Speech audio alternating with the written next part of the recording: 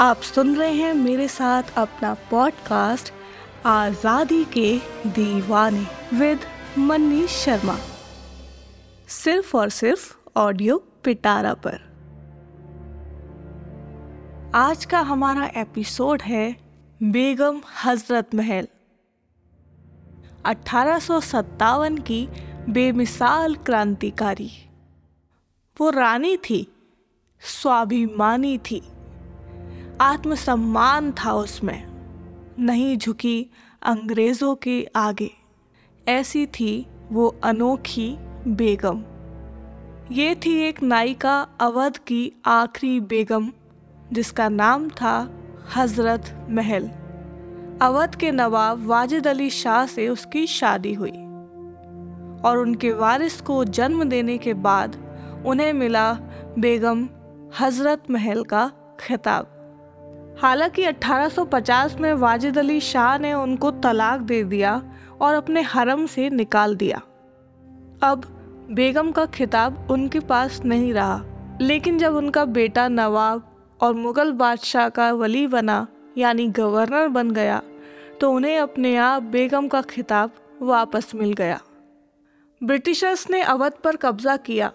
उस स्वतंत्रता संग्राम में बेगम ने हिंदू और मुस्लिम के बीच दोस्ती कायम की और महिलाओं को प्रेरित कर उनकी अलग टुकड़ी बनाई।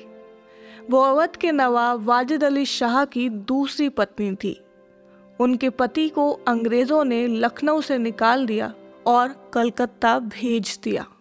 अंग्रेजों ने उन्हें भी वाजिद अली शाह की तरह पेंशन देने की पेशकश की, लेकिन बेगम ने उसे ठुकरा दिया।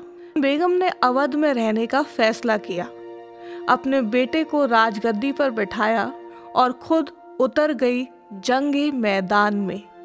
बेगम की जिंदगी बचपन से ही आसान नहीं थी। उनका असली नाम मोहम्मदी खानम था। वो बहुत ही साधारण परिवार से आती थी। उनके माँ बाप ने उन्हें पैसों के लिए शाही हरम में बेच दिया था। वो एक तवायफ थी। उसके बाद उन्हें शाही अधिकारियों के पास बेचा जाने लगा और फिर वो नवाब की शाही रखैल बन गई। उसके बाद नवाब ने उन्हें दूसरी पत्नी का दर्जा दिया और वो बेगम कहलाई। उनके बेटे के जन्म के बाद उन्हें हजरत महल का खिताब मिला। वो लखनऊ के परी खाना संगीत स्कूल में संगीत सीखती थी, इसलिए उन्हें महक परी भी कहा जाता था। आज़ादी के पहले युद्ध के दौरान ब्रिटिश ईस्ट इंडिया कंपनी के खिलाफ बगावत की और लखनऊ पर कब्जा कर लिया।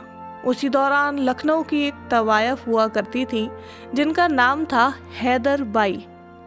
उनके यहाँ कई अंग्रेज अफसर आते थे और कई बार क्रांतिकारियों के खिलाफ जो भी योजनाएं बनती थी उन पर बातचीत करते थे। हैदर बाई ने पेशे से हटकर ये सभी खबरें क्रांतिकारियों को बताई और हजरत महल की सेना में शामिल हो गई। बेगम एक कुशल रणनीतिकार थी। उनके पास युद्ध कौशल भी था। अंग्रेजों के चंगुल से अपने राज्य को बचाने के लिए अंग्रेजी सेना से डटकर मुकाबला किया था। हाथी पर सवार होकर अपने सैनिकों के साथ युद्ध में कूद पड़ी थी और ब्रिटिशर्स को हराया। आलमबाग उन्होंने जीत लिया। बेगम लखनऊ के किलेबंदी की कोशिश कर रही थी। अंग्रेजों की वापसी को मुश्किल बनाया जा सके, इसलिए 15,000 मजदूरों को लखनऊ का रक्षक बनाया गया। कैसर बाग के चारों तरफ एक गहरी खाई खोदी गई ताकि वहां गोमती नदी का पानी लाया जा सके। लखनऊ रेसिडेंसी में फंसे ब्रिटिशर्स को 3500 क्रांतिकारियों ने घेर रखा था। दूसरी बार जब अंग्रेजों ने लखनऊ पर कब्जा किया तो बेगम के सैनिकों ने 9 बार आलमबाग महल पर हमला किया था, मगर अफसोस कि वो अंग्रेजों को वहां से हटा नहीं पाए या कानपुर से उनकी सप्लाई लाइन बंद नहीं कर पाए।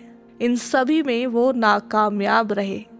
ऐसे ही एक हमले में बेगम अपने हाथी पर बैठकर युद्ध में शामिल हुई थी। अचानक ये खबर आई कि नेपाल के जंग बहादुर राणा की गोरखा सैनिक अंग्रेजों के साथ मिलकर लड़ने वाली है। ये बात बेगम को पता चली कि युद्ध के बदले में जंग बहादुर को गोरखपुर शहर और लखनऊ की लूट से मिलने वाले पैसे का हिस्सा दिया जाएगा। इसका तोड़ निकालने के लिए बेगम ने जंग बहादुर को एक दूसरी पेशकश भेजी।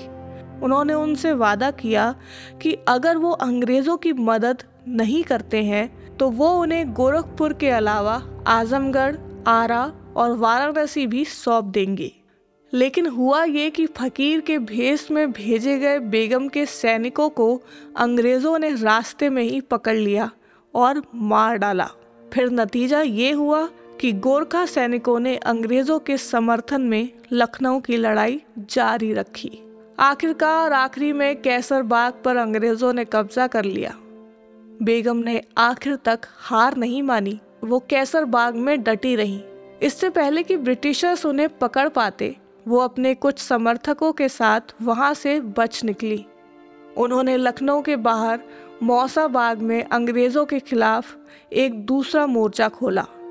उन्होंने आखिरी लड़ाई 21 मार्च 1858 में लड़ी, लेकिन इस लड़ाई में अंग्रेज उन पर भारी पड़ गए। बेगम अपने बेटे और बचे हुए समर्थकों के साथ नेपाल गई और वहां शरण ली। नेपाल में उन्हें सख्त मनाही थी कि यहाँ पर आप किसी भी तरह की कोई भी क्रांतिकारी लड़ाई नहीं कर सकती। वो 1857 की आज़ादी की लड़ाई में पहली ऐसी अकेली नेता थी जिन्हें अंग्रेज कभी नहीं पकड़ पाए। लेकिन इतिहास में उन्हें भी वो जगह नहीं मिली जिसकी वो हकदार थी। बेगम स्वाभिमानी थी। उनके मन में अपने देश के लिए बहुत प्यार था। वो महिलाओं का बड़ा सम्मान करती थीं। उन्होंने हमेशा एकजुटता की बात की।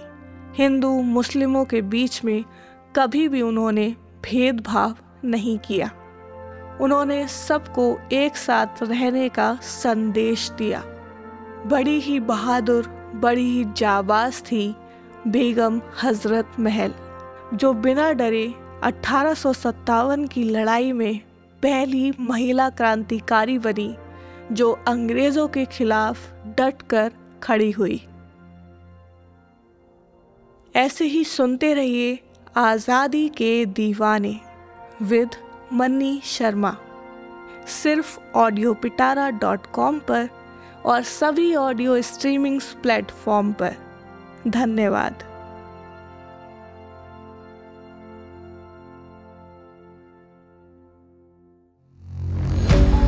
ऑडियो पिटारा सुनना जरूरी है।